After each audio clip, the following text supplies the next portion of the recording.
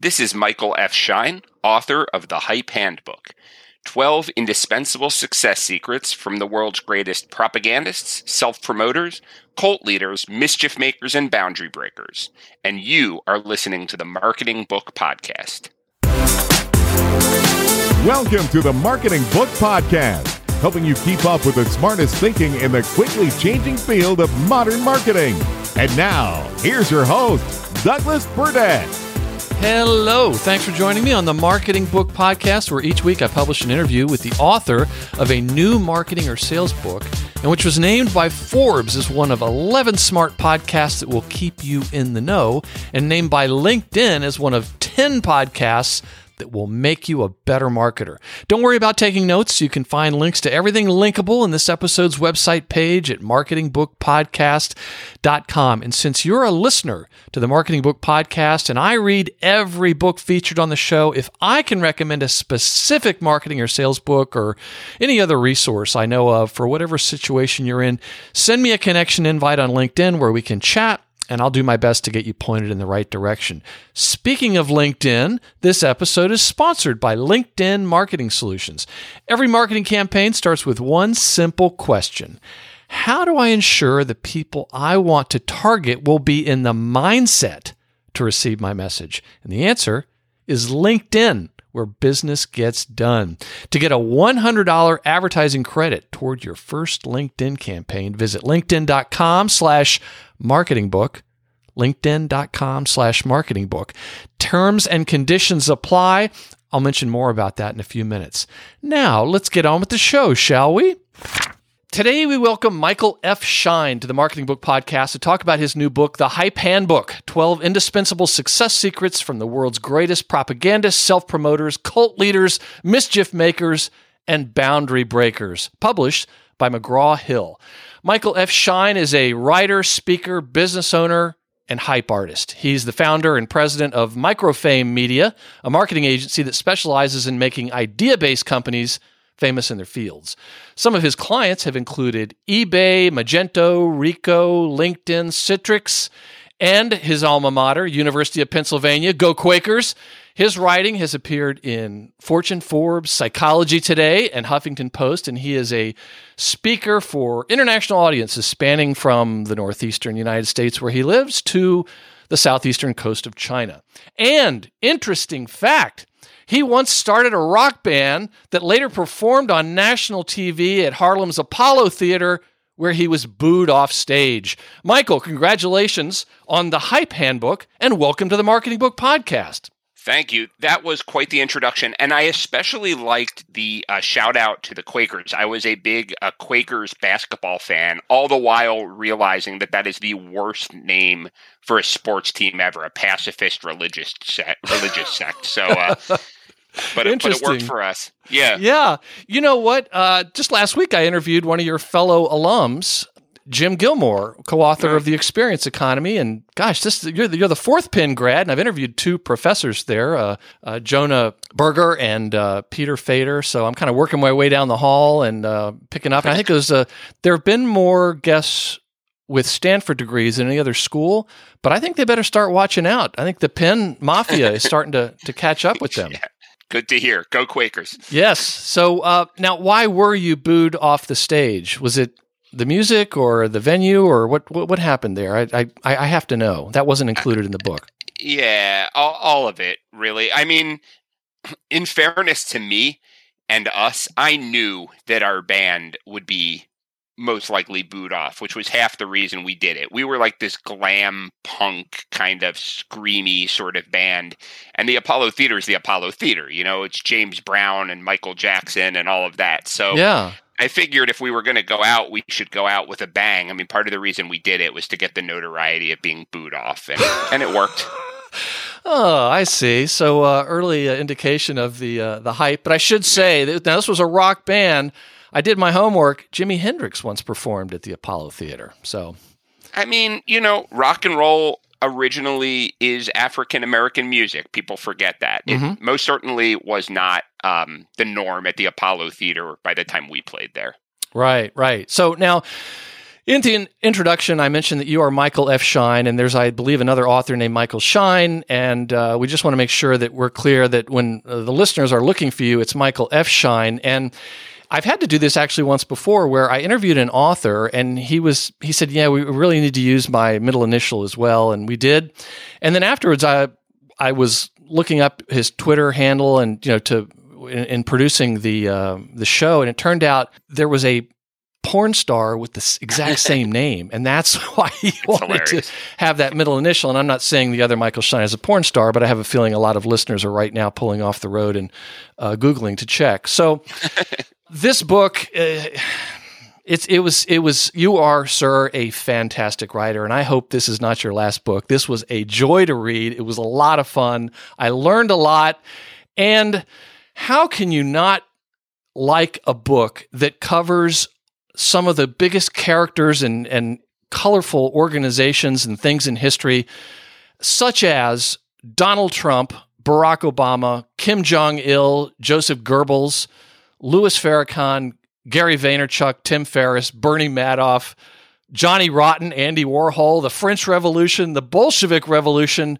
and even the Church of Scientology. I mean, you just are all over the waterfront, which is why I think it added to the enjoyment of reading it, but also I was familiar with almost all the people that you mentioned. Actually, there were some I'd never heard of, and I was quickly going into Wikipedia to read about these people. But it was a real kind of an adventure to read, and I think the readers are going to enjoy it. And as a matter of fact, I posted a picture of the book on LinkedIn a few days ago. I've already heard from some listeners who said, I'm already bought it. I'm already reading it. I'm loving it.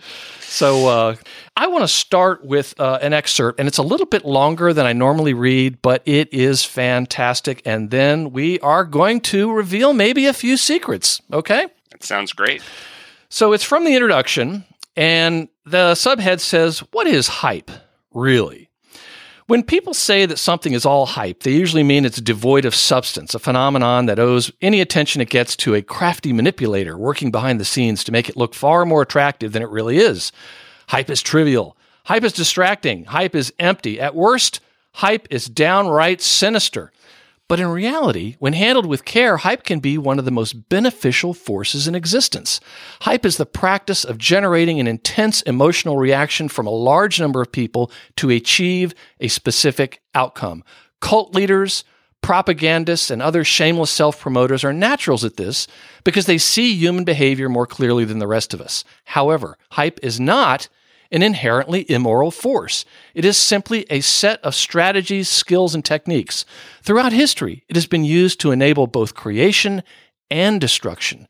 According to common myths about success, making things happen requires iron will, single-minded vision, and tireless persistence. The truth is far more complicated. There have been many strong-willed, visionary go-getters whose ideas never made it past the walls of their huts. Bringing an idea to life requires hype. While the great inventors, engineers, scientists, and builders who worked on connecting the American coasts by locomotive and putting human beings on the moon should certainly get some credit, it was the hype artists who got people to show up and buy in that were truly indispensable. With all that said, there is a good reason hype has acquired such a bad reputation over the years. Sociopaths, narcissists, con artists, and other Machiavellian types are the most natural hype artists. They see the world through clearer eyes than the rest of us. However, this does not mean hype is innately immoral. Much like a gene seeking to reproduce, hype is amoral, a phenomenon altogether indifferent to societal notions of good and bad. And like biological evolution, hype is a creative force. Hype is not a mystical power. It's not mass hypnosis or brainwashing. At the same time, it is not just another word for persuasion or sales. To be a hype artist is to interact with people based on how they really act rather than how they say or think they do. For those of us who want to do right by people and do what we can to make the world a little better, the trick is to selectively borrow those tactics and stunts from history's most effective attention getters while leaving the unethical parts aside. Is this difficult? Sure it is. Is it worth it? Without a doubt. Over the last few years, I've watched so many people with great ideas that could truly make the world a better place, fall short or get left behind because they didn't recognize the truth about what it takes to get the word out about what they were doing and get people whipped up into a frenzy about it. At my agency, Microfame Media, our express purpose is to apply the principles of hype to draw attention to projects with big ideas we believe are improving people's lives. At a certain point, however, it began to dawn on me that even though I was proud of what my agency had accomplished for our clients, these strategies were too powerful to remain restricted to only those who happened to hire us. Today, success has become more dependent than ever before on the ability to mold perception. It became my mission to make sure those committed to making real contributions to the world have the same shot as those who are driven only by ruthless self-interest. Setting this balance right is the reason I wrote the book you're holding in your hands. The purpose of the Hype Handbook is to allow well-meaning people to achieve their personal and professional ambitions.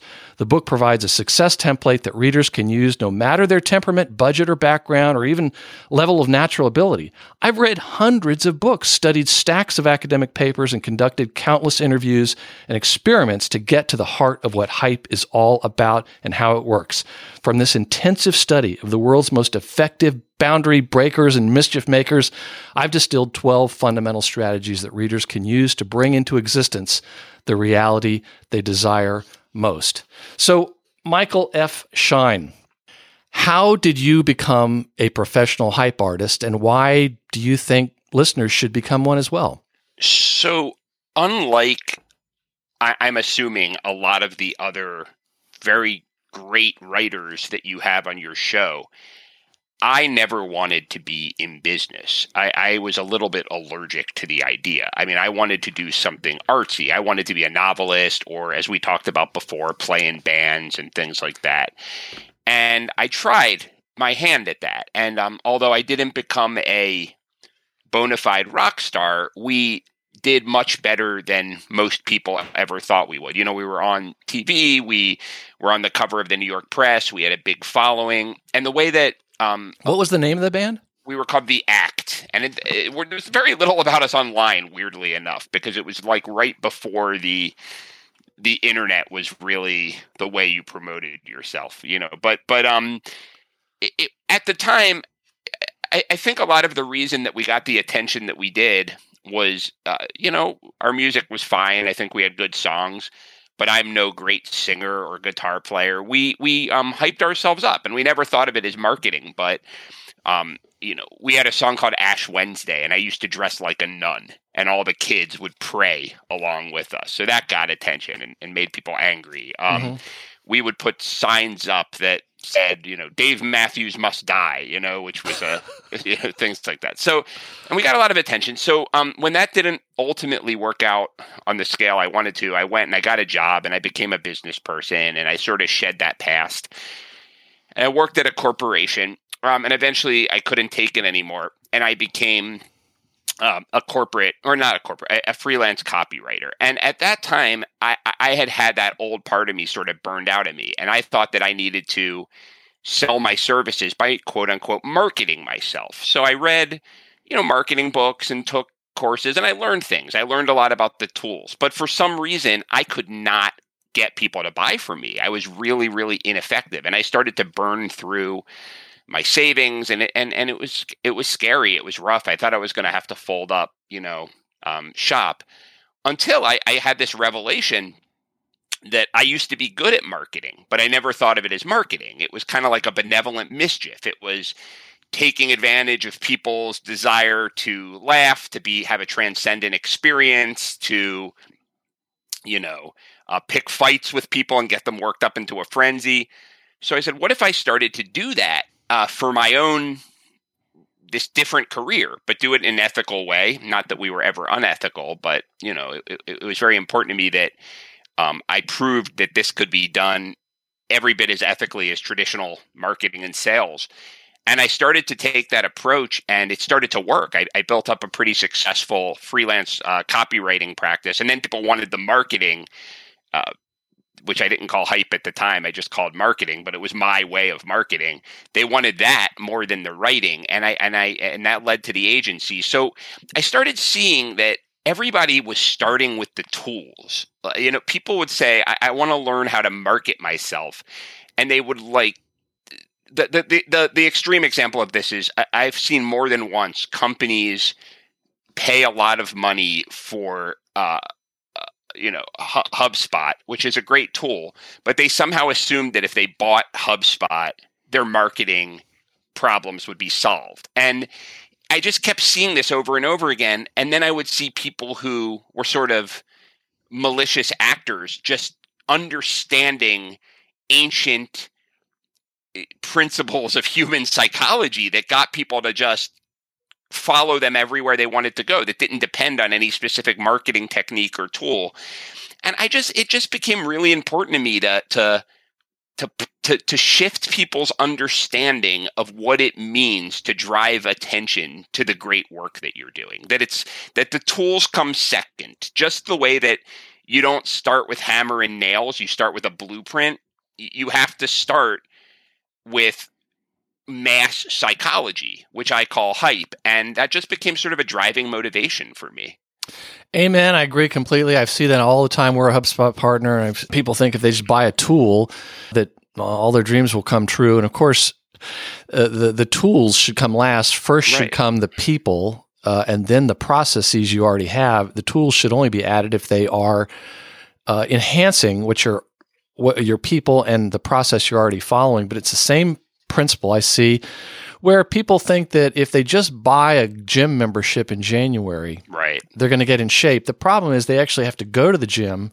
They have to do the work and work out the right way. Yes, so and work out with marketers, I see people doing the work, but they don't know what work to do. It's kind of like if you go to the gym. I saw a woman at the gym once, at the JCC gym, an older lady, having an entire conversation on her cell phone using like a 5-pound dumbbell, just sort of slinging it back and forth as she talked on the phone, and I'm like, she thinks she's working out right now. Yes, or it's the guys that go to the athletic club and they just sit in the steam room or the sauna and work up a sweat and then think that they've worked out. So, yeah.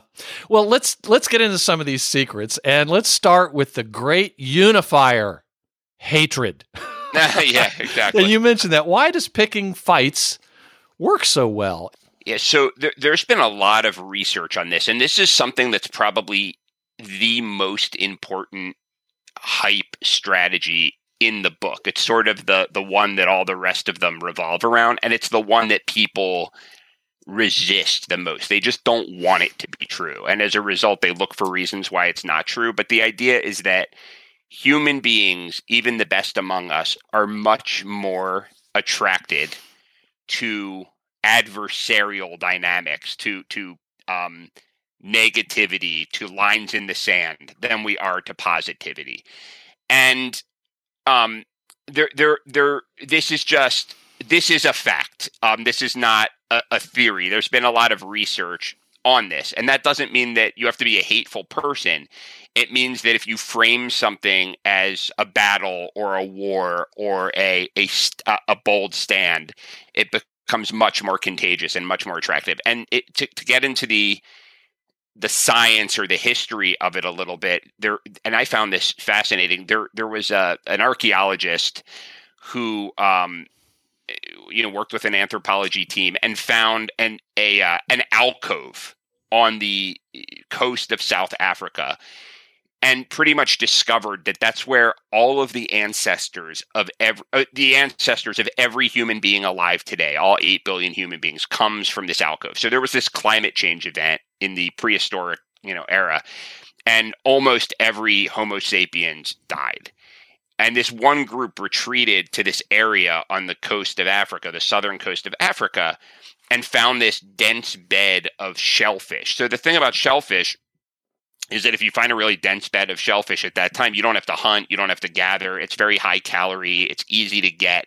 So the only thing keeping people from getting these shellfish were other people. So there were these tribes that were almost arbitrary, and there were a small number of them. Everyone was African, everyone was pretty much, physiologically the same. So those humans that survived were the ones who simultaneously were somehow wired to really bond with and cooperate to people they perceived as being like them. Note the word perceived. And simultaneously hate and fight against those who they perceive as not being like them. Who wanted to get the access to the fish. Because of that. Because if you, let's say that you just saw every person as the same, and someone from the other tribe comes over and you're like, yeah, have some of my fish. Then your tribe, who shares with you, doesn't get the shellfish. But if you say, you know what, we've got 12 people in this tribe, we have enough for the 12. Those people over there who look pretty much the same as us, but they have a stoop in their walk differently, or they live in the different side of the alcove. They're horrible people. They're the enemy, and you drive them out. Now suddenly your tribe has all the shellfish, right? So which one is going to survive? And it was that the people who had that dynamic. So, it's not just about hating people. It's about loving and worshiping your own tribe and being against those who you perceive as not being your tribe. And every human on earth has inherited that characteristic. So it doesn't have to be racism or hatred. It can be hatred of an idea. I'm a member of the simple project management believers, and I'm against all the overly complex project management believers. It can be that brass tacks, but it works like crazy. Yeah, and it reminds me of a buddy of mine who's a lifelong Cincinnati Bengals fan, and I don't think he likes the Bengals so much as he just loves hating the Pittsburgh Steelers. Totally. I mean, Jerry Seinfeld had a funny bit on this where he said, the New York Giants play in New Jersey. The players don't live in New York, typically. They have houses, in Connecticut. You're rooting for a uniform. He called it, you're rooting for laundry. You're rooting for laundry, right. You're rooting for laundry. And then they change every year anyway. They change players every year. But think about real sports fans. It ruins their week if their team doesn't win. They're not on the field. It makes no sense. Yeah, and you see it in politics, and you see it where businesses will, sort of declare war on an enemy or an idea out there, and it appeals to certain people. Any advice on how to pick the right enemy? There's really two ways you can do this. So I want to make the point that this doesn't mean to be a troll. That's the very unsophisticated and actually less effective way. Going out there and just like hammering people about the way they talk or their looks or their attitude on Twitter or whatever, that's not going to do it for you. Was talking to me what prompted you to want to tell people not to be a troll? Because that's okay. No, of course. No. Yeah, so, but, yeah, I really think it's about taking a bold stance. So I'm going to go back to that project management example because that seemed pretty random, but that actually was, that came, it's an example I use in the book. And it's with 37 signals? 37 signals, yeah. So, project management software, right? And this audience knows about it probably more than a lot of the audiences I speak to, but it's a piece of software that helps you manage the many pieces of what it takes to get something done in business, right? So the different workflows, the different tasks that people have to do, whatever. And for years and years and years, the just gospel, the unquestioned gospel of the project management world was if a client asks you to build in a feature, build it in, because that means other people will want the same feature. And why wouldn't you want a piece of software that did more rather than less? So you got these very, very robust softwares. So the guys who built Basecamp, which is for 37 Signals was the name of their company, and then they changed it to Basecamp. But they built this project management tool, Basecamp, that does like 5 things. It's extremely simple and does them all really well. And they didn't just go out. Now, what they could have done is gone out and say, hey, everybody, check out our new project management software. It's simple to use, easy to use. That would have been a positive way of selling what they did. Mm-hmm. What they did is they went on the warpath against companies who had a philosophy of over-complexity in business. So they wrote a book called Rework that basically said, fire your workaholics. If people are working 6 days a week, then they have poor systems, and that shows that they're inefficient. They talk about, they just constantly hammered the corporate culture of overcomplexity and overwork. And the ultimate result was, well, we happen to produce a tool that lets you fix that problem. When you talk to people about Basecamp, it's not like, oh, I chose this tool because it's a good tool. It's like a religion. Mm-hmm. I mean, people worship these guys and they worship the tool, and it's like a mini cult. And that's because they created this adversarial dynamic and because the product's good. But there are a lot of good products. You don't see that with Salesforce. No, but it's Salesforce also isn't very simple. It has but you don't see that. I mean, Salesforce has done well for other reasons because they were the first cloud-based, platform. But you don't see people like, I'm a Salesforce user. I mean, no one is not a lot of tattoos that say Salesforce. Right, exactly. Right. Yeah. Let's pretend for a moment that you're about to launch a campaign. It tested well. Your entire team is happy. Everything is going according to plan, except for that one thought in the back of your head. How do I ensure the people I want to target will be in the mindset to receive my message? The answer is LinkedIn. Because when you market on LinkedIn, your message reaches people who are ready to do business. And that means your advertising campaign will work as hard as it can as soon as you launch it. Over 62 million decision makers are on LinkedIn, and that's just one of the many reasons why more than 78% of B2B marketers rate LinkedIn as the most effective social media platform at helping their organization achieve specific objectives. LinkedIn has tools for branding and lead generation. Not only can you target and reach a professional audience down to their job title, company name, and location, but you can engage people you already know based on who's visited your site or who you've contacted in the past. And to make this ridiculously easy to try, LinkedIn is giving Marketing Book podcast listeners a $100 advertising credit toward their first LinkedIn campaign. Visit linkedin.com/marketingbook, linkedin.com/marketingbook. Terms and conditions apply. Let's move on. I want to read a quote that mentions Edward Bernays, who is the Austrian-born nephew of Sigmund Freud and father of public relations. A number of listeners may have heard of him. You talk about some of his great success in the earlier part of the 20th century. Let me just go to that page here. And you write, a lot of advice on marketing, promotion, and sales focuses on painstakingly building a following person by person. Bernays, on the other hand, understood that the appearance of a spontaneous grassroots following is far more important than whether it actually happens that way.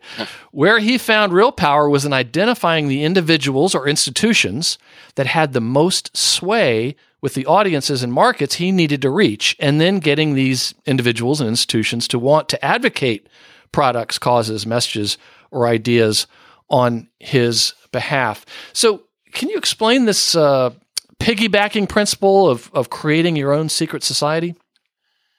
Yeah, so first of all, Edward Bernays is so fascinating.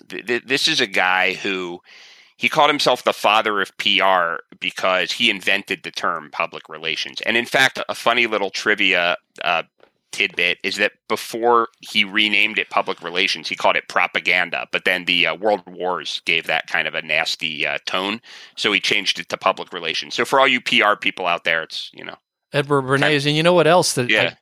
A rabbit hole. See what your book did? I was constantly going off. His grandnephew was one of the co-founders of Netflix. I did not know that. Just amazing. Yeah. That's crazy. Well, this guy had more of an influence on American society and possibly world society than most people. And very few people, do know who he is.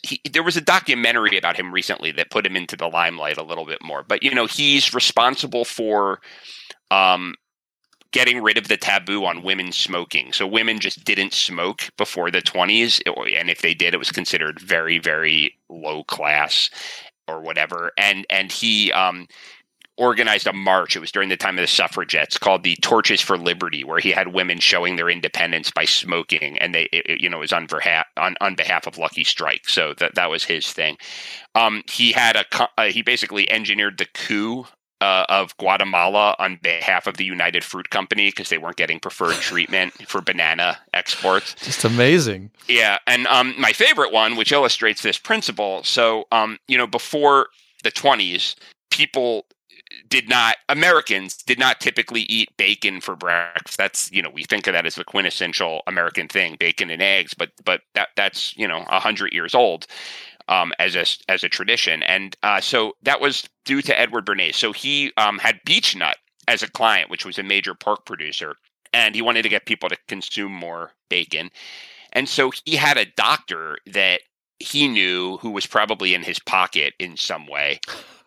And again, Edward Bernays was not a very up and up character. He did whatever it took, but you can still learn from him. But anyway, he asked this doctor who was very, very connected and influential to write a letter about a quote-unquote study that said that bacon is the perfect health breakfast food because it replaces the energy that you lose during sleep.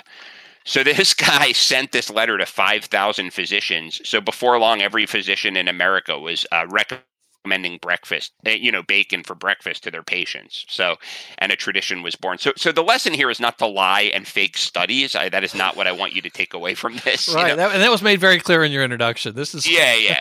We need more good ideas and good folks using these principles.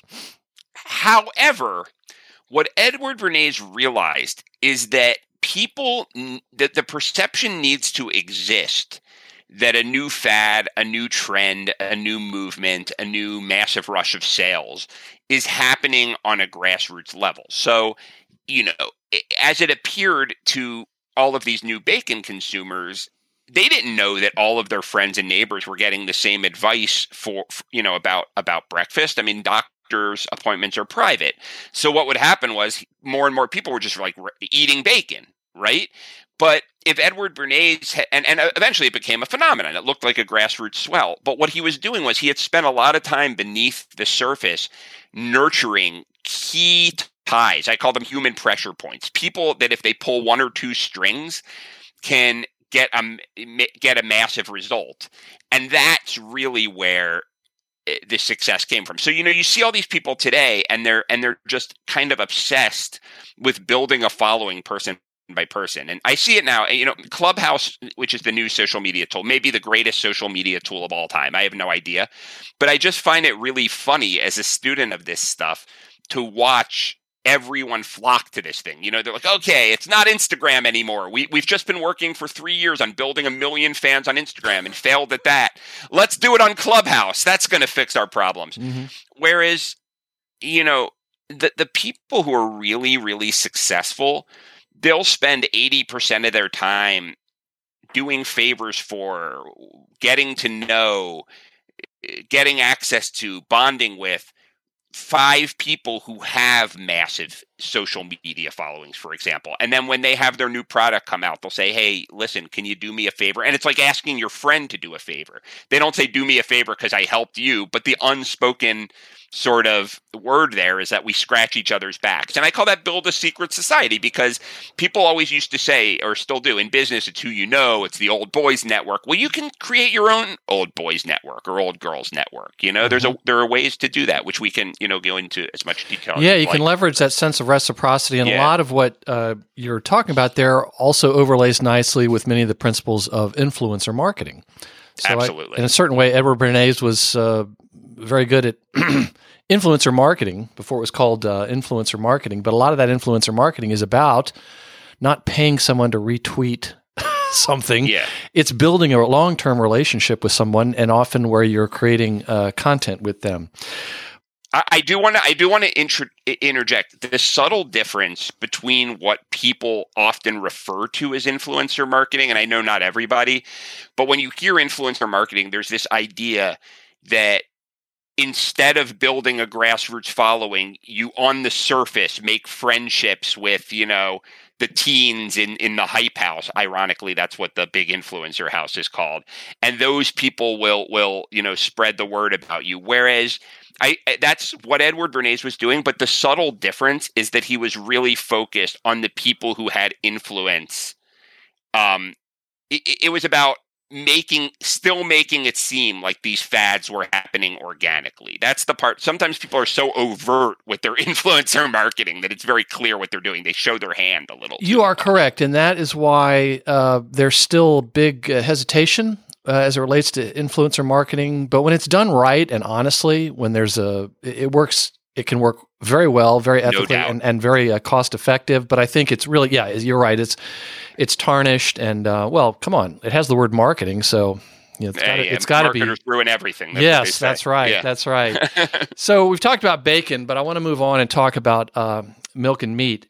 You write that once you've sparked attraction, the best way to get people to do what you want them to do is to have them get themselves there in steps so small that they don't even know it's happening. Explain that concept of milk before meat. I was not aware of it, and it also had big implications for sales where you will frighten people. And even you talked about the history of, I think it was Christianity, where there were certain things that were introduced, didn't all come at once.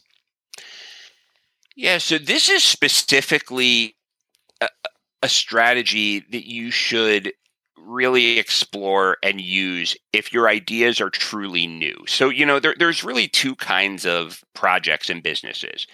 One type of project in business is in a very crowded space, and even though the thing is good, it's kind of like everybody else's. And that's okay. Let's say you're a consultant or a business coach who you get good results, but you're really not doing anything that unique. And there's a place for that. In that case, you have to really think about setting yourselves apart. So go big, be dramatic, be theatrical. But if you've got a product, a service, an idea that's really new, and that's what you think your competitive advantage is, this thing is a different way of doing things.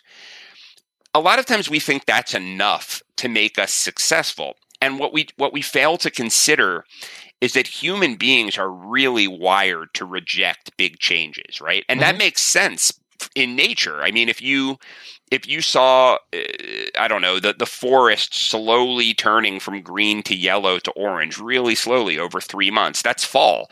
But if you see things immediately turn orange, that's a fire, right? So radical change, quick change is not usually a good sign. Yes. Despite all these things about how great change is, right? So if you want to get someone to embrace something new, the good news is even though our brains do, and I'm talking on a biological level, our adrenaline kicks up. I mean, all kinds of things happen when change is too rapid. We also have a threshold in our brains that we literally can't perceive changes. You can have the same change and break it up into little steps, and people will just embrace each one of those steps, and before they know it, they've got a whole new identity. And cults use this all the time, so Scientology, you could call them a cult or a religion, whatever you want to call it, but they believe that aliens live on the lip of a volcano and infect our minds, but they never introduce that in the earliest stage. They say, we have a really good method of personal growth, personal development, and their stuff kind of looks like what you would see in a psychologist's office or in a Tony Robbins seminar. It's very it's in the language of positive thinking and personal growth, which we're very used to. And only later do they introduce the more unusual stuff, and they do it in stages. So the Christianity example is what a lot of people don't realize is that for 20 or 30 years after Jesus died, Christianity almost failed. It was, even when they were being persecuted, there were about, I don't know, a couple dozen Christians. They called themselves the Way, and it was Jewish. It was a Jewish faith. So there were many Jewish sects then, and they were just another one of them. I mean, they ate kosher. They, they circumcised their sons, which at the time was, in the dominant Roman culture considered abhorrent. They didn't shave their faces. Orthodox Judaism is pretty strict. So Saint Paul, who, Paul of Tarsus, came in, and he was a Roman citizen, and he grew up in Tarsus, which was a city that it was very Roman. It wasn't like Jerusalem. So he was Jewish, but he grew up in a very Roman city. And he's responsible for the Christian religion. He's the person who made it spread. And the way he would do that, Sunday school students know part of it. They know that he told people, don't follow the law. It's about your faith in Jesus. And what that meant was you didn't have to circumcise your sons. You didn't have to eat kosher. At the same time, he did other more subtle things. So there was a religion in ancient Rome that was very popular called Mithraism. And there was a thing about redemption from blood. They had a ceremony where you would sit under a slaughtered bull and blood would run down. And that was how you became redeemed. And that was not most historians, who are secular historians, believe that was not a feature of the original Christianity. And Paul introduced that.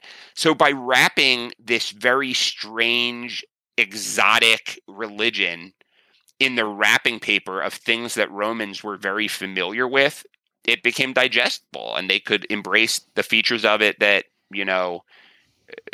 were different. And we all know what happened with Rome and Christianity in Europe, right? So that was a good strategy. Yeah, seems to have worked out pretty well. Yeah. There's a part in here that was so applicable for the people in sales, but also marketing, where you write, new sales are the lifeblood of every business. The revenue they generate keeps a company running. For this reason, many of us push to get to the end of the sales process in as short a time as possible. The irony is that it is precisely this rush to close deals that often causes us to lose them. The decision to part with a big chunk of money is the kind of change that terrified our prehistoric ancestors. To counteract this programming, focus on collecting small yeses instead. And I've often heard about how, if you can slow down the sales process, it works well. So let's move on and talk about being a trickster. And I must say that I thought, he's going to write about me. No, I'm just kidding. But I want to read this one excerpt about Abbie Hoffman. Oh, yeah. Abbie Hoffman was a counterculture, anti-war protester of the 60s variety who co-founded a new youth cultural movement he called the Yippies, which he positioned as the logical evolution from hippiedom. He organized a gathering in Washington, D.C., where a crowd of self-proclaimed freaks attempted to levitate the Pentagon with their minds. He jumped up on stage during the Who's set at Woodstock, only to receive a kick in the backside from guitarist Pete Townsend. Each of these stunts garnered Hoffman and his movement massive amounts of press. Each of these stunts inspired imitators. Each of these stunts seemed like real news, and each of these stunts was concocted from the heads of Hoffman and his collaborators. In describing his approach, Hoffman said, "If you don't like the news, why not go out and make your own?" So explain this concept of being a trickster. So what I want to preface this with is that this is, when I teach this in talks and things like that, this is the one next to the make war not love principle that the most people are ready to reject. So interesting. Yeah, because I think people, the idea is that in traditional business, it's like, okay, if you're Abbie Hoffman, the Yippie, or if you're, I don't know, a rock manager or whatever, yeah, that's theater, that's craziness. You can be a trickster. But if you're if you're running enterprise technology software, how the heck can I be a trickster, right? So I want to say that there's still a place for this strategy. And like everything else, it has to be done strategically. So the reason I use the term trickster is that every culture on Earth, practically every culture on Earth, has a mythological character called the trickster. And a lot of us know this from Marvel movies now. The Norse mythology had Loki, who they turned into a Marvel character. But, a lot of other cultures have this figure. And it's somebody it's a god who isn't as powerful as the other gods, but who uses pranks, basically, to throw things into disarray. But in doing so, and here's the part that people miss, they add color to the world and usually create art. So like Hermes, who's the trickster god of ancient Greece, is also the person who created the lyre, which is the source of all music in Greek mythology. So he created music. So why is this important? Because first of all, being a trickster and adding a little bit of what I call benevolent to even the most sort of mundane or brass tacks business practices is not just a way of it is not just it is not a synonym for conning people. It is adding color and making people see the world in a different way so that they can take part in whatever creative activity you're doing. And business is a creative activity. The other, though, important thing is that this is a technique for people who don't have power, and it should be used sparingly until you're ready to put it aside. So I'm going to talk about one of your past guests who I'm a big fan of, and that's Ryan Holiday, right? When you hear Ryan Holiday speak now, and I've heard him on your show, and caveat, I'm a huge fan of his. Oh, me too. Yeah, I think he's one of the smartest and most real, guys out there today doing this kind of work. So take all of this. This is all admiration. What I'm about to say. I hear him on your show and on every show, and he's really a serious guy, right? Yes. He doesn't crack a lot of jokes. He quotes from ancient philosophy. He has a rigor to what he expects from people. He wants people to live this upright life. And it's good stuff. However, if you look at his early career, this is a guy who was a 21-year-old head of American Apparel who helped that company get famous. Their marketing. Head of marketing, by getting a porn star, Sasha Grey, to pose with socks for a clothing ad. This was a guy who got Tucker Max's movie, the movie based on I Hope They Serve Beer in Hell, notoriety by going out in the middle of the night and spray painting anti-Tucker Max feminist graffiti on a billboard that he paid for, and then anonymously calling in tips that this was happening, right? So how is this the same person? Well, what he did is he was a young guy. He had no power. He had no connections. So as such, he couldn't use the regular channels to rise to the top. So he became a trickster. He did pranks, but they were pranks that were fun and funny and made people think. And he helped his clients doing that. But at a certain point, he no longer wanted to be perceived as that guy. He was ready to pivot because he had mainstream attention. So he did the most brilliant thing. He writes a book called Trust Me, I'm Lying, which says, listen, Confessions of a Media Manipulator. Of a media manipulator, exactly. And he says, I repent and I'm disgusted with my own self for doing what I did. So I'm going to write a book telling you exactly how I did it, but I wink, want you to use it for good. And that book served as a break. He shifted from that point to becoming this elder statesman. So the trick is to know when to no longer be a trickster. Dennis Rodman he was dating Madonna, and Madonna told him how to market himself, and it made him, he colored his hair and acted crazy, and that helped him for a while. But he didn't know when to pivot, and as a result, he's a clown, and he goes to North Korea, right? You got to know when to shift. Yes, this episode we'll keep coming back to porn and North Korean dictators. We've talked a couple times about the North Korea. Yeah, that's true. I just used a porn example and a North Korean dictator example, as did you. Yes, so... Is that the norm for this show? I don't think well, it's so. what I aspire to, but I'm not allowed to often mention those kinds of things because they're not in the books. I don't know. I'm shifting you to a new era. It's the pornocentric marketing library. And actually, there's another thing in your book, a group called Pussy Riot, and we're not really going to talk about them, but I did want to say that word. I had thought it was a band of misbehaving cats, but apparently it really was an activist group and band in Russia causing a lot of trouble for Vladimir Putin. It's very funny. I have an anecdote that has nothing to do with marketing, but it's you got to hear it, and I think they'll find it funny. I had a spot on a radio show when I was in college, and you weren't allowed to curse unless it was the name of the band. And there was this band that had the filthiest name. I'm not even going to say it now. And we would just constantly play that band, which was terrible. I'd be like, I just played a great song by blank. And, if you want to hear more songs by blank, please call in to hear additional songs by blank. So that was fun. Oh, yes.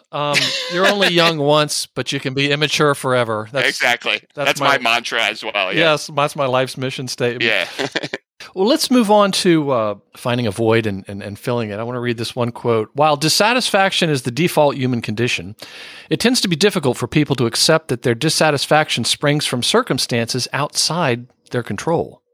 As such, we constantly, albeit subconsciously, look for mechanisms, systems, and answers, even when there are none. You go on to write a few pages later, masters of hype play with this intense human desire to control the uncontrollable. So explain how what's at play here and how it works so well. I mean, you have Tim Ferriss as an example of one of the people that has leveraged this.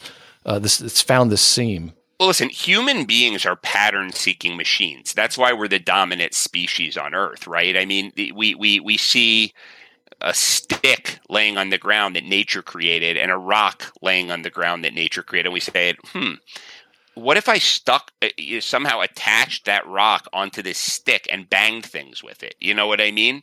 And that becomes a hammer. So like human beings are really good at controlling their environment and making connections. But like any virtue, it can become a fault because we tend to think that patterns can be found in anything and that control can be exerted over anything. So, the fact of the matter is there are a lot of people who work really, really hard and do all the right things and they get sick or their business idea didn't work out or it was poor timing or a pandemic happens or whatever, right? So we have some control, but we have much less control than we think, but we hate that and we don't want to believe it. And so there are just, if you can give people something to help them feel more in control, to keep coming back to, and this is similar to what I said before, but it's very useful. And sometimes these things are really good things. So like the book, 7 Habits of Highly Effective People. It doesn't say here are some potential things that you could do if you want to make your life preferably, better in most circumstances. It's like, these are the 7 things all highly effective people do. And if you do them, you will be highly effective. I mean, that's the implicit, idea. And that's not really the case. It will make you more effective usually in most circumstances, depending on your personality and how your brain is set up, right? But that book was a multi-million-dollar, thing. Tim Ferriss is the master of this, right? Like his whole 4-hour empire, his idea is that you can engineer everything. Like he has tools for titans. It's this idea that if you look at the skills and tactics of powerful people and people who do well, you can just to a science engineer this stuff and get the same results. And that's who Tim Ferriss is. But as a result, people follow him. But most people who read his stuff, they might make some improvements, but they don't become Tim Ferriss.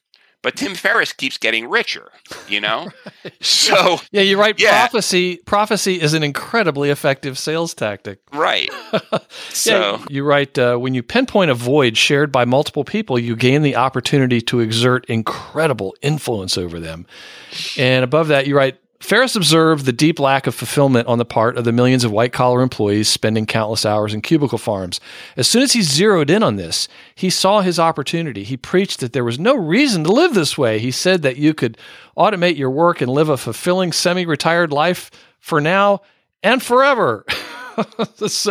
But people don't really do that. But I guess he's filling that void.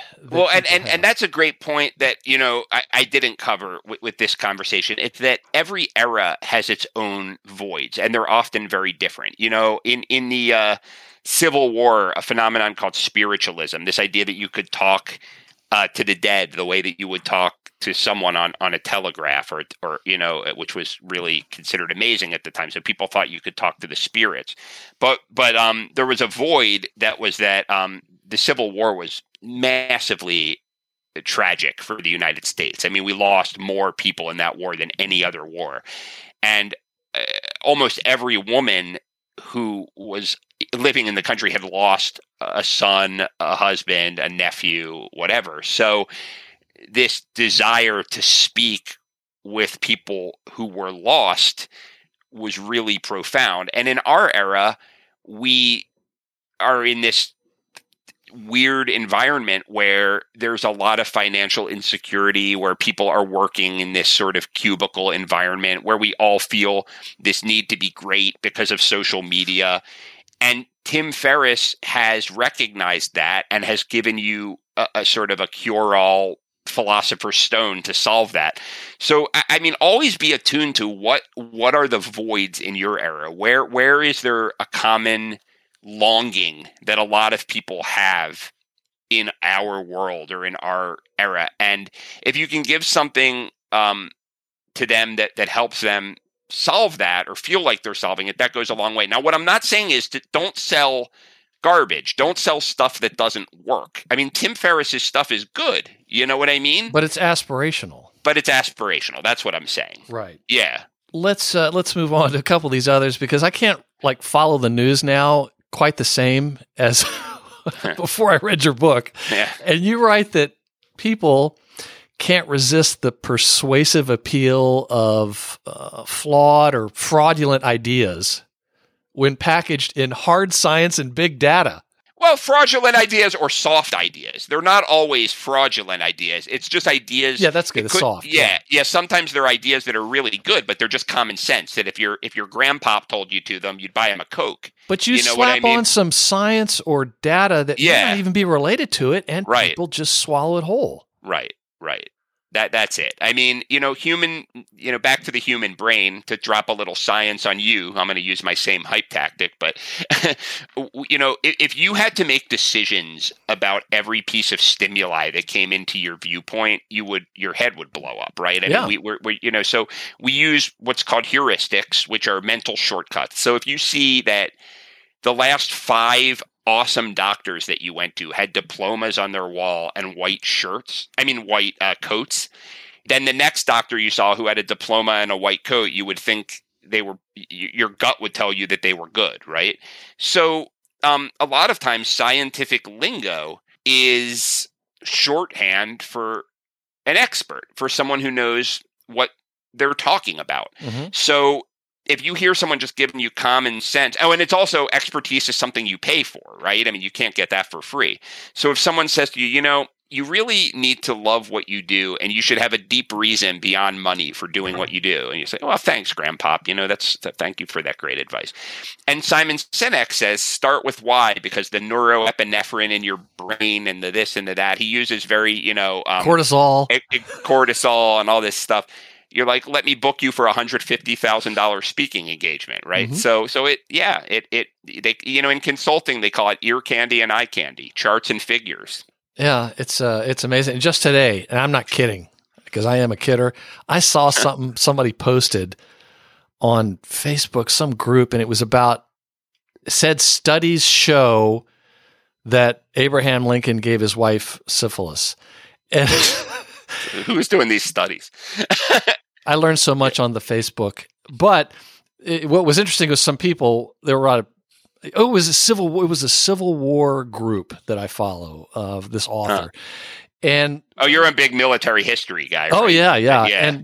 And so it was kind of odd, obviously, but then the people were explaining, like, studies show that should tell you right there that it's fraudulent. I mean, can we see the studies? What's the study? It's funny.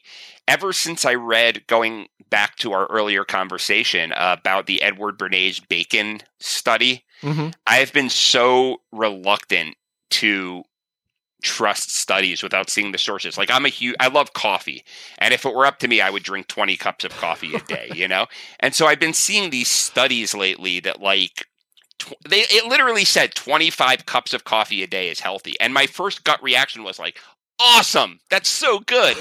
And then 40. Yeah. And then I thought about it, and I was like, who is commissioning this study? I mean, really, I want to see who paid for that study, because as much as I love coffee and as I think that 1 or 2 cups is good for you, the fact that I feel like I want to claw my skin off when I have 5 cups of coffee tells me that 25 cups is not healthy. So I want to see this study. Yes. And I think optimistically that more and more people are more suspicious. That's of probably things like true. That. That's probably true. Yeah. let's move on. Let's talk about drama. You write that there are two key facets of drama, which are tension and mystery. Tension and mystery. What should fledgling hype artists know about tension and mystery? Yeah, so I think when people think about hype at all, if they ever do, and when they think about hype artists in general, they think of overt theatricality. So they think of Tony Robbins with his firewalks and his screaming and his rock music and Amway and rock concerts and this and that. However, most of us aren't going to do that, but we can take advantage. The original theater had no props and no sound and nothing. It had people on a stage, and it was based on storytelling principles. It was based on tension. So the idea that you want to create a little discomfort, before you give a release, you want to sort of hold back and create kind of this dynamic of they call it delicious tension, right? Like this idea that like what's going to happen next. And then mystery, which is not laying it all out there on the table. So I think a couple of things, you often see this idea now, especially in marketing, that you should always have a call to action. You should always put your information on stuff. So like, what's the point of putting an advertisement out if it doesn't say, click here to get X, Y, and Z? Or what's the point of putting a print ad out if it doesn't say www.blablabla.com, hashtag whatever? However, if you look through history, there are so many examples of people holding back before they gave away the plot. If you knew the ending of every play or movie, you wouldn't go. But we make that mistake in our marketing all the time. So an example is in the 70s, on the Lower East Side of Manhattan, there were these posters that just suddenly appeared all over the city that said punk is coming. And this was before the name punk was associated with a music genre. So people were like, what is punk? Punk is coming? Is that a jailhouse thing? Is something sinister in that? Well, that's weird. Punk is coming. And it was repeated and repeated and repeated. And before long, everyone was talking about this. What is punk? What is punk? And it turned out it was a new magazine that covered this newly emerging music that was coming up, the Talking Heads and the Ramones and all of this, and it ended up lending its name to the genre, and the magazine became very successful. So before you just start slapping your calls to action all over everything, because that's what the last marketing tactics course or book like a told you sticker to that do. would say punkmagazine.com. Yeah, exactly. Yeah. Punk is coming. www.punkmagazine.com, right? Like that would have really lost its allure, right? So I'm not saying don't ever tell people where to find you and buy from you, but it's worth giving some thought to think a little more like a theater director or a movie producer. How do you get people curious? How do you get people to wonder what's coming next? How do you get people to think of themselves as a character in the drama that you're inventing? And then when you give the big reveal, people aren't going to be able to resist it. Yeah. I just want to read this, a couple things from this, the chapter about embracing theater and drama. You're right. As professionals, we often assume our efforts should be aimed at making people feel better, but the most magnetic professionals learn to seed the pleasure they deliver with doses of discomfort. And then you go on to write, regardless of their subject matter, these professional thought leaders invariably inject whatever constructive or inspirational messages they are there to convey with doses of doom. And then you write, all these sentiments serve to make you squirm before relieving the tension. And finally, inflicting, I'm just picking out excerpts here, inflicting this kind of pain is something your customers, clients, and prospects want you to do, even if they don't know it. Explain what you mean when you say inflicting that kind of pain is something your customers, clients, and prospects want you to do, even if they don't know it. Yeah, so I mean, there's this saying that we all know from business that it's under promise and over deliver, right? Oh yeah, you said that was a big one in the marketing agency world. Yeah, I think that is well intentioned, but I think that gets people in a lot of trouble, right? It's this idea that no matter what a client wants you to do, you should run and jump and make them as happy as humanly possible all the time. And while you want to make your clients happy, the problem with that is that people have whatever the business version of the hedonic treadmill is, if you make it the norm to over deliver, that becomes the new set point. And eventually there's going to be a time where you can no longer over deliver and they're going to be disappointed. Yeah, they just want more and more. More, right? So imagine instead if you challenged your clients to squirm in their skin a little bit and then relieve the tension for them. So Tom Peters is great at this, right? He was really one of, I mean, you have a show all about a certain segment of the business book market. There weren't really that many commercial business books before Tom Peters. They were mainly business school books. I forget what his books were, but they were all about In Search of Excellence. Yeah, In Search of Excellence, right? Mm-hmm. And he became the first like massively big sort of public business guru that was sold in airports and this and that. And if you go to one of his seminars, they pay good money, companies will pay good money for 50 of their people to be in the audience, and he will call these people out. He will just say, everything you're doing is wrong.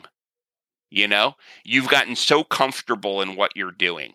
And it's like a seduction when he starts finally giving you the answers and telling you some of the things you're doing right. It's like, oh, love me. This is wonderful. Maybe I'm not so awful after all, right? And you just want more. You want his love. And what we do is we fawn all over our clients instead. Now, I'm not saying underdeliver. I'm not saying do poor work. But what I'm saying is be a bit of a seducer. Inject little doses of tension and discomfort into the equation, and people will give you anything to relieve that tension and discomfort. Mm-hmm. Yeah, and in Seth Godin's recent book, The Practice, he talks about that quite a bit, about the importance of you're not going to get any change if you don't create tension. Exactly.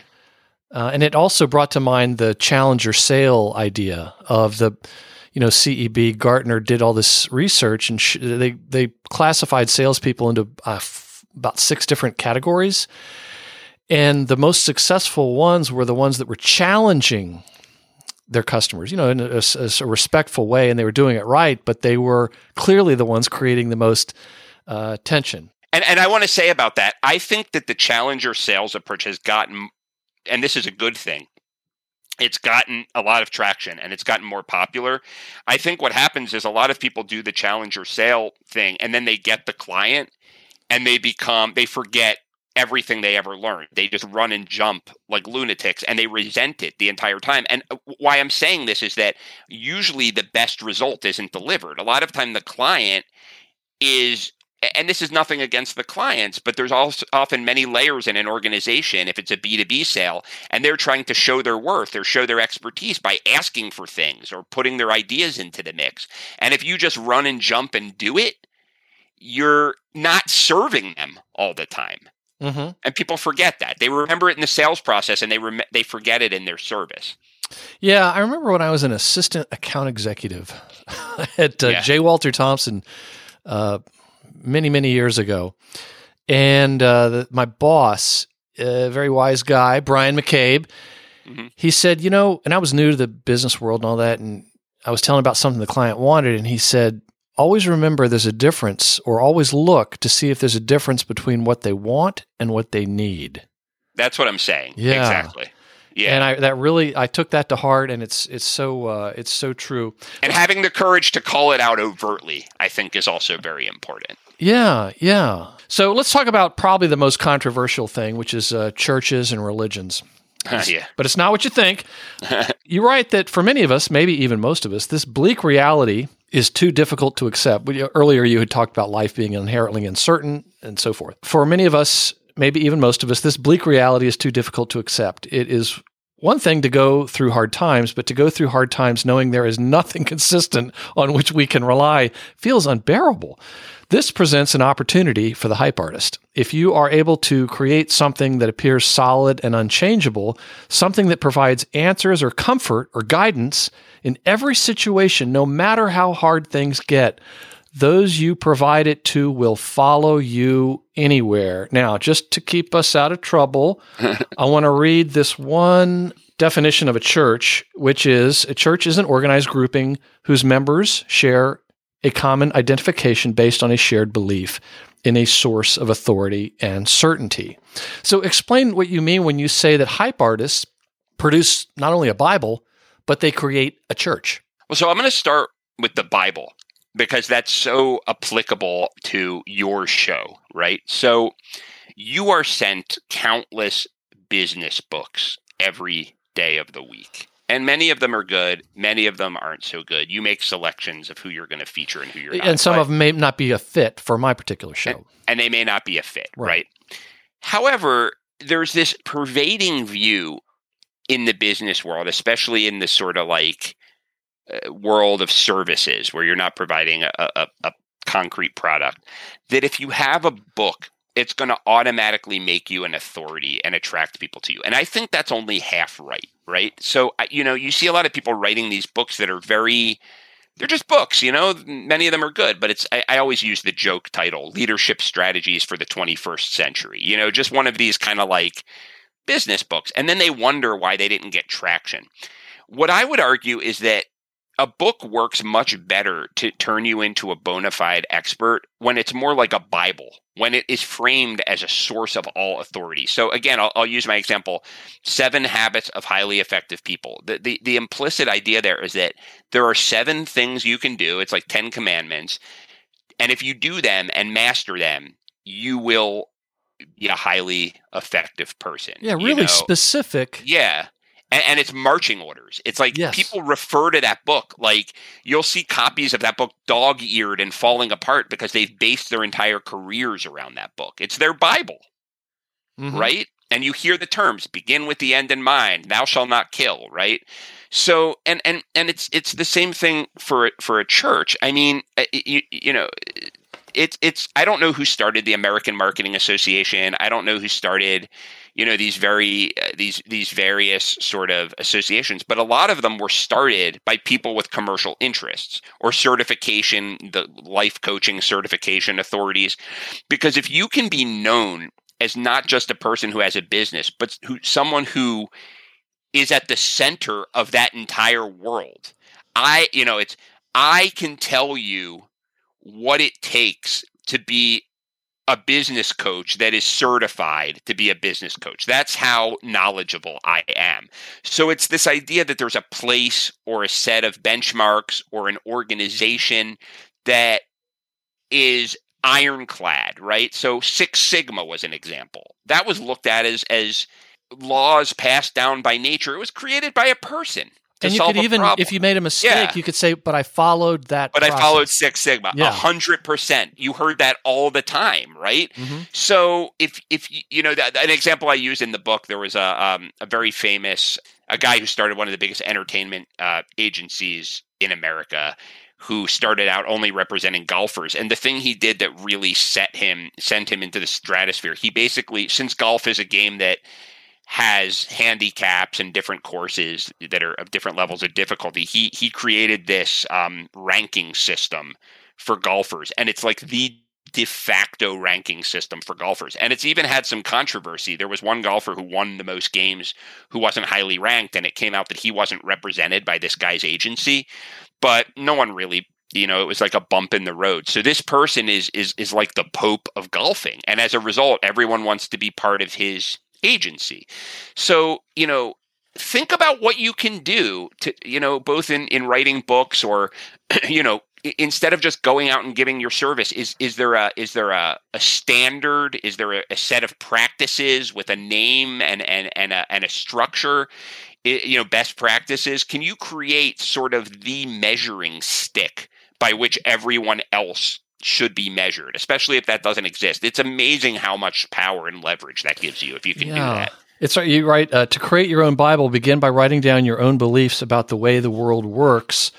And you go on to write, what matters most is that your followers perceive it as the key to unlocking every puzzle they will ever encounter in their work or in their lives.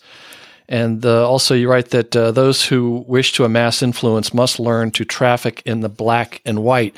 But let's talk about church. And I have to ask you, you write that starting a church is the best growth, and we're using church in quotes, okay, folks? Yeah, starting a church is the best growth hacking method ever invented. Please explain. Well, the thing about churches, not in quotes, right? Yes. Which have plenty of value for a lot of people, but people in churches, especially in the early stages of a church, get more members, right?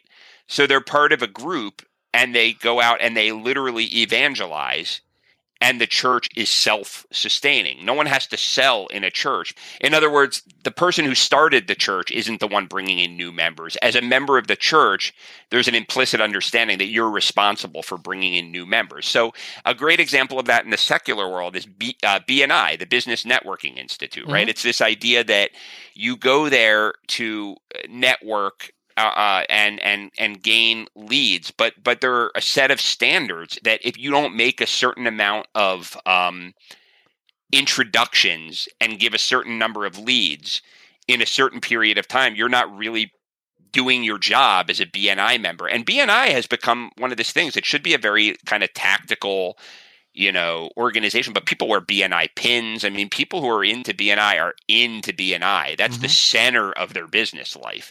And it's self-sustaining. The thing grows on its own merits. The guy who started BNI is not selling more BNI members. The members are selling more BNI members. Right. And network level marketing. That is a church. I mean, I remember when I was coming out of college, I needed money. I didn't know what to do. And a friend of mine who also needed money and bought in, he got me into a network level marketing thing. And I dropped $500 of money I didn't really have. And I quit very quickly. But I saw the people who were really into it. And I remember my friends and I who used to joke about this years later. We saw a guy sitting at a bar. And I forget the name of the leader of this company, but they said, "Oh, he's coming, he's coming." I said, "Oh, yeah." And he says, "He oozes integrity out of every pore," is what he said. Like they were talking about Mother Teresa or the Pope, And I was like, this is crazy. Like, these people really are true believers in this thing selling long distance service. Right. But, and you talk about it throughout the book, you are showing examples of companies or organizations that tap into the way people are and what they aspire to. And I can see how certain people that are really into certain things, like I'll give an example. This may upset some folks, but some people I know who are just obsessed with politics. Yeah. It's almost like that's filling some unmet religion need for them. No doubt. Bands do it for people. Yeah, bands or sports teams. Yeah, sports teams. Yeah. I also think that there's nothing wrong. I mean, you notice I didn't mention whether the service that this network marketing thing did was good or bad. I'm just saying that they generated that level of dedication. There's nothing wrong with generating that level of dedication. In other words, I mean, I'll admit it. When I think of David Bowie, who I think is the greatest human, he strikes me as like a demigod, And I wouldn't give given that your up. glam rock heritage. Yeah. I mean, seriously, right? I mean, yeah, you can imagine. But what I'm saying is, but there are products that do that for me. I remember thinking it really funny. I used to work in this Brooklyn writers space where, really good writers, because Brooklyn has a lot of writers. But, it was the kind of audience that and I love these people, but, a lot of kale for lunch, a lot of, not much makeup. I mean, it was this idea we're not consumerists, but there were 0 PCs in this workspace. 0. All Macs. All right. Great example. Yeah, Mac, Apple. Everyone. Yeah. So it's the same thing. I mean, they've created this. Think about their commercial with the Mac guy and the PC guy. It wasn't like you were just buying a better computer or an easier to use computer. You were buying the Mac lifestyle. You were Justin Long, now not the fat guy with the mustache. And that was also picking a fight. 100% picking a fight. That's exactly, I mean, the thing to say, these strategies, I've made them distinct strategies, but they all overlap and flow into one another. Yes. They all mix in. Well, just so you know, I've given a lot of thought to myself and my business and my future in reading this book. And I think if I were to start a religion, and I want some feedback from the listeners, it's not the Church of Scientology, which was founded by L. Ron Hubbard. I'm thinking about starting the Church of Marketology. I'll be there. See what I did there? I will attend those services. And then I will rebrand myself, not using my first name, but my middle name, Norwood. I'll then be D. Norwood Burdett. That is the greatest cult leader name ever. L. Ron Especially Hubbard. it's like a 19th century cult leader name, D. Yes. Norwood Burnett. Yeah. Yes. So, although I don't think this is going to happen because I would really be worried about somebody joining a church that I would start. So, like the Groucho Marx, I would join no club that would have me as a member. You're better than most, let me tell you. Okay. Well, the last thing I want to have to ask, I know we've gone a bit longer, but hey, I bought a bunch of extra audio tape today at Costco, so why not? Good. Yeah, you don't want to burn through that audio tape. Yeah. So this last part, and this part really did have some implications for some ideas I had for my own business. So what I want you to do is explain the following quote. Promoting the idea of fulfillment, success, or salvation through toil is the cheapest and most efficient way for a hype artist to get others to spread their message for them. And then the next page you write, by fetishizing hard work, hype artists bind their followers to them even more tightly. Explain what's going on here. Your listeners are consumers of material in this sort of like personal development / business space. And it's no surprise that in that space, there's just a lot of gurus who relentlessly talk to their followers in very harsh terms almost about that they're not working hard enough, that the only way to be successful is to work. And listen, no one ever became successful being lazy. But I asked myself the question, why are these people so relentless about hammering their followers about working hard, like as if that's going to solve all their problems?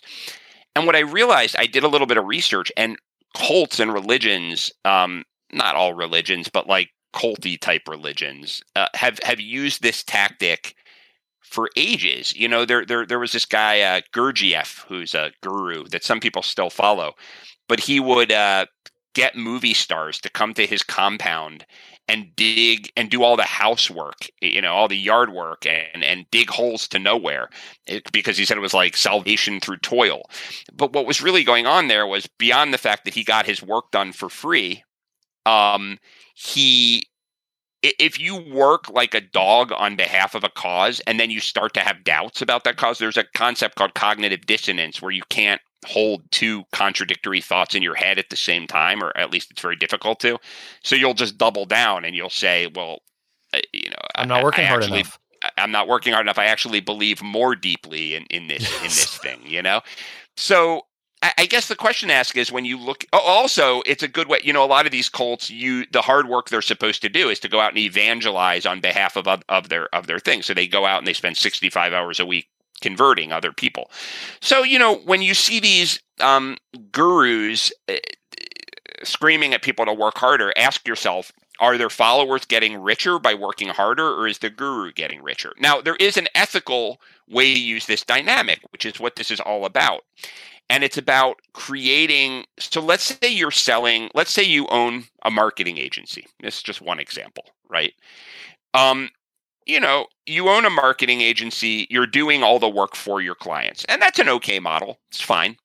The problem sometimes, though, is that if you get more clients, you need to hire more people.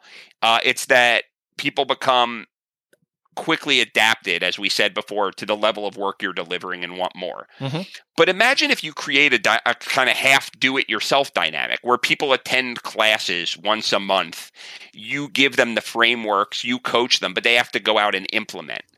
I assure you that those people will be, from class to class, if they don't do the work, they'll be apologizing that they didn't do the work and ready to pay you more money. So if you can create a dynamic where people actually benefit by doing part of the work themselves instead of relying on you to do everything, not only is it sometimes better for them, because it's like give a man a fish instead of give a man a fishing pole instead of a fish. Yeah. It will bind them more closely to you and make them more sort of addicted customers or clients. Right. And that's why what you had on page 161, I think I may have to carve in stone. Just for my own business, it says, if you can find ways to put your clients and customers to work implementing your ideas rather than always doing the implementing for them, they will keep coming back for more. And I know from personal experience that when we've done all the work for a client and it devolves into, just leave it at the loading dock, it's like the body rejects the transplanted organ. Yeah. And that's why there was another book, which is one of my favorites. It's been on the show twice, actually, for the first and second edition, is Marcus Sheridan's They Ask You Answer. And he's in the agency business, just like you and I are.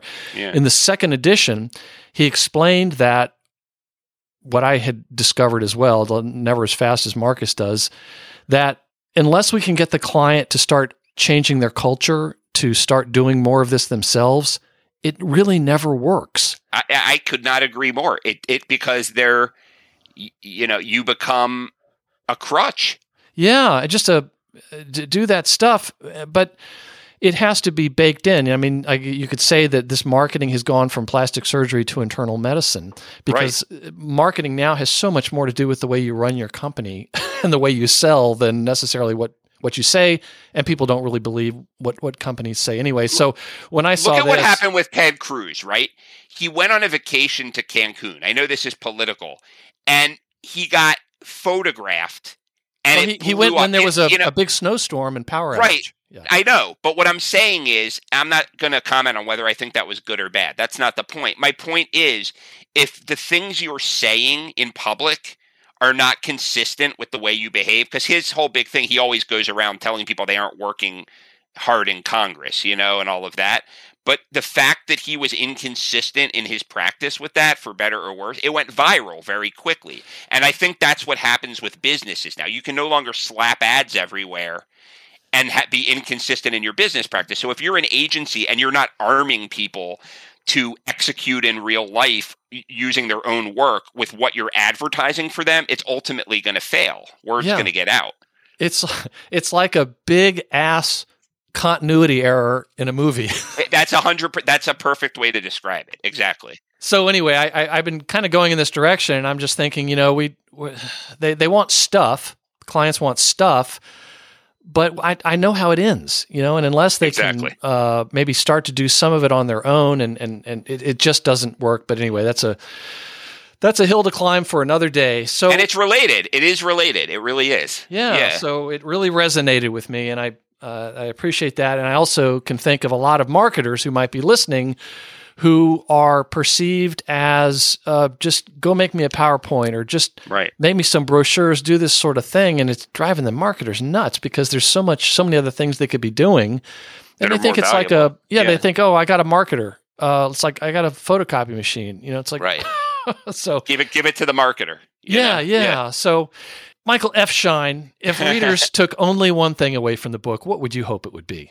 I would say that if you're trying to better yourself, if you're a student of marketing and sales, it's really good to be a student of marketing and sales and read the books and take the courses, and there's a lot of value in them. At the same time, pay attention to what the gurus behind these books and courses are teaching and what they're actually doing. Because in certain cases, what they're teaching is really what they want people to learn. But in certain cases, what they're teaching is because they know that's what's going to have the effect of getting them more customers and clients and building more hype. And sometimes it's at odds with what they actually do. So be cognizant of that. Look at the actual hype activities that these gurus are putting out there versus what they're preaching. And sometimes you might want to emulate their hype activities instead of what they're teaching in their courses and books. Yes, let me just add to that. What's one paragraph from the end where you write, put down the marketing and sales books, period. Forget about the build a 9-figure online business courses. Instead, seek out and study the real masters. When you learn from the true artists of mass manipulation, then you can build the business or company or following or movement you want and name your price for whatever it is you're selling. Now, I do have to disclose that I underlined where it said put down the marketing and sales books, and I've written just listen to the Marketing Book podcast. So if I was being a little gentle because in the way I put that across, because I am on the Marketing Book podcast. Yes. Well, I've brought it up. So when you do that second edition, just if you could put that, just think about putting that in. But in all seriousness, though, I do want to say there are a lot, and I'm not just saying this because I'm on this show. I've read tons of marketing and sales books, and some of them are fantastic, but also some of them aren't written by gurus. There's a difference between just a marketing book writer and a guru who has a massive following. And you just have to look at the differences. You just have to be aware that it's not always the same. Absolutely. Absolutely. So what is just one thing a listener could do today to put in action one of the ideas from your book, or maybe one that we've talked about? I would immediately go out and ask yourself the question, or even better, get a friend or colleague to ask you the question. What's a point of view in your corner of the universe, in your industry, in your field, whatever, that is just accepted as truth, is accepted unquestioningly, that you secretly disagree with? So, yes. Because I think that a lot of times that's where the contrarian view, and that's where everything else flows. It's everyone is saying marketing is about calls to action, and you secretly think that maybe calls to action haven't really served you well, and you've done much better when you focused on personal relationships. Well, maybe the seed of your unique point of view that leads to your persona, to your new business idea, to your benevolent hype is in that. Because it's certainly not in what everyone else is saying. That is such great advice. And I have to, again, disclose something to you. On page 10, in the column, I wrote, "Don't get me started." And here's what got me to write that. Ask yourself the following two questions. What point of view do you often encounter in your field that is so wrong-headed that it literally makes you angry? Yeah. And what point of view in your field are you 100% unshakably confident in? Get clear on your answers to these questions. Spend as long as you need to figure it out. Write your answers down on note cards and tape them above your desk. That lit my fuse, I'll tell you that. So it's that's important. Great really advice. Important. Yeah. Well, because I got to write that Bible, and I got to. That's where I'm going to start. So, Michael F. Schein, what books have most inspired your rather interesting work and career? I mean, I'm a big reader. I mean, not just of business books. I read a lot of business books, but I was a writer before I was a business person. So I read everything from business books to history to fiction, to everything in between. But I think two books that were really pivotal for me. One is a book called The Click Moment by Franz Johansson. He ended up becoming a client of ours, which was a big honor for me because I was a fan of his stuff first. But he's more well known for a book called The Medici Effect, which is really good too. But this book, The Click Moment, basically says that it's back to this pattern seeking, that human beings in retrospect always think they had a plan for what they did and that it worked out according to a strategy. But there's so much randomness in the world that you have to have a mechanism for using randomness to your advantage to succeed. So he has this idea of the taking bets and making the smallest executable step. So he'll say you should always have a part of your day or your week where you're doing experiments, just following your interest, not even your commercial, imperative, where you're just doing small experiments. And then if you see traction, if you see people volunteering their time, if you see people saying, how much does that cost? Then you put more resources into it. And I've just followed that advice with everything I've done. I mean, from the fact that with clients, we do everything in sprints. So even if I know how to do quote unquote marketing, there's always an element of allowing for the capture of serendipity and allowing that our hypotheses might be wrong. And we also have in our company something called the Creative Lab, where I and anyone that works for us or with us gets to spend a little of their time doing a little side project. So that was a big influence on me. And another book is a book called The Crowd by Gustave Le Bon, which is from 1895, I think. And it was the first book of crowd psychology. And in some ways it inspired this book because I was on a business trip on my bed on top of the duvet in a hotel room. And it was like the first Trump debate where he was against 17 people. And I was reading this book about these mobs in Paris, 200 years earlier, 150 years earlier, or whatever. And he was talking about how crowds behave irrationally and how they follow certain leaders for irrational reasons. And it was like everything he was saying, Trump was on the screen doing. And this was when everyone thought he would lose. And I was like, this is weird.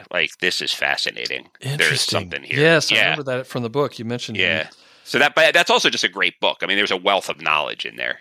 Interesting. Well, are there any recent or upcoming books that you recommend or are looking forward to reading or seeing come out?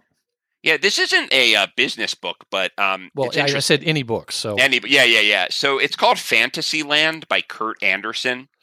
So Kurt Anderson's a really great writer. He started Spy magazine, which was like a humor magazine in the 80s. Oh yeah, I remember that. Yeah, Studio 360. He's written novels. He's written all kinds of stuff. But essentially, this book is all about how we got to our present moment, a history of America, but through the lens of the United States having this weirdly unique culture where we have fantasy baked into our marrow. Like if you think about who founded the country in the South, the original, this isn't talked about a lot because they ended up growing tobacco, but the original settlers of Jamestown, they were trying to find El Dorado. They were trying to find gold.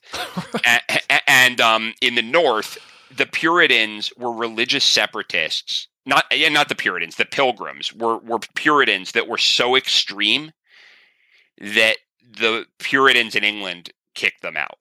So these were like people leaving to create this like fantasy land, and we see it over and over again. We're the only country in history we have a major city founded around gambling and another one founded around theme parks.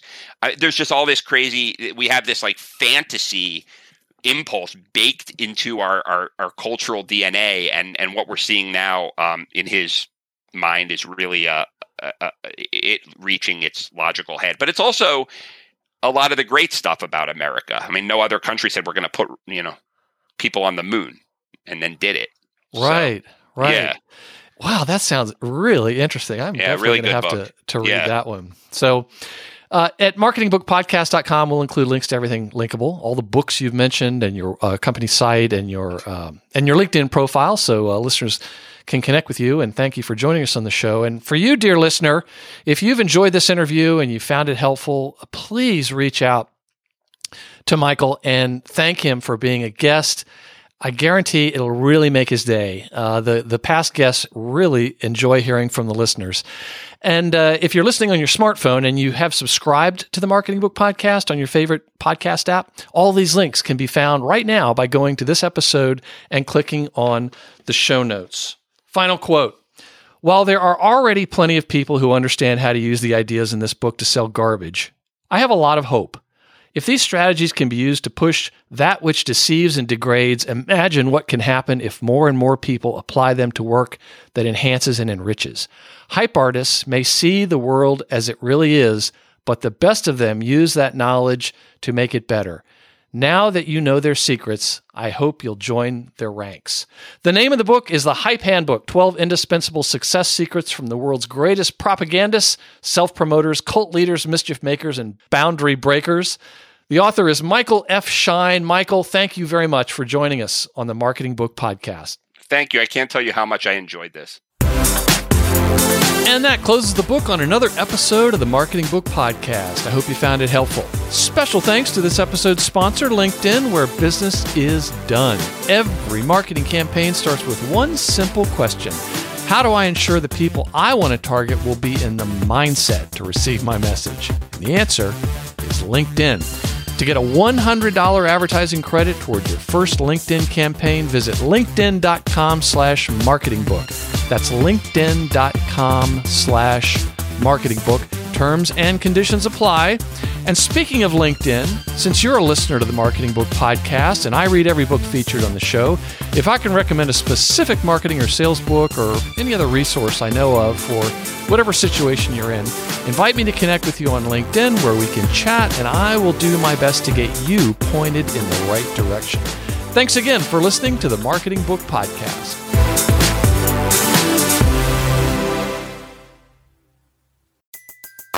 Everybody in your crew identifies as either Big Mac Burger, McNuggets, or McCrispy Sandwich. But you're the Filet-O-Fish Sandwich all day. That crispy fish, that savory tartar sauce, that melty cheese, that pillowy bun. Yeah, you get it. Every time. And if you love the Filet-O-Fish, right now you can catch two of the classics you love for just $6. Limited time only. Price and participation may vary. Cannot be combined with any other offer. Single item at regular price. Ba-da-ba-ba-ba.